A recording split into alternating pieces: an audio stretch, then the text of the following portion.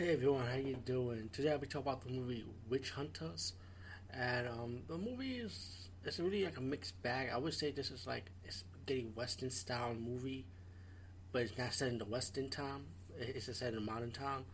Because the reason why I say spaghetti western because this movie showcases like different cast of characters, and it's like different stories, but it's all connected to one. You know, you got one with a priest that failed in the botched exorcism.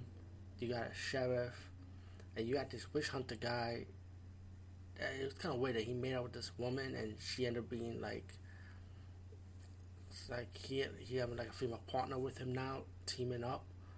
And it's like you got to see this movie twice to understand it because it does get kind of confusion, but then you pick up at the end that pretty much all is connected from to fight an evil witch that rules this town, and this witch hunter has to stop him with the help with the priest. And I mean, honestly, the movie is not a bad movie. It's just like you just have to like watch it twice just to follow it, to understand it.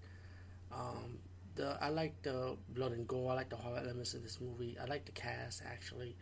The movie is a likable movie, but like I said, for some people, I think a lot of people might not like it because it's like mixed around pretty much. Stay tuned after the credits to get like a little extra ending to the movie. Witch Hunter is a low budget movie, but it's an enjoyable low budget movie at least. But like I said, you gotta watch it twice to follow it. I say definitely check it out and give it a chance, in my opinion. Peace out and see you later, guys and gals.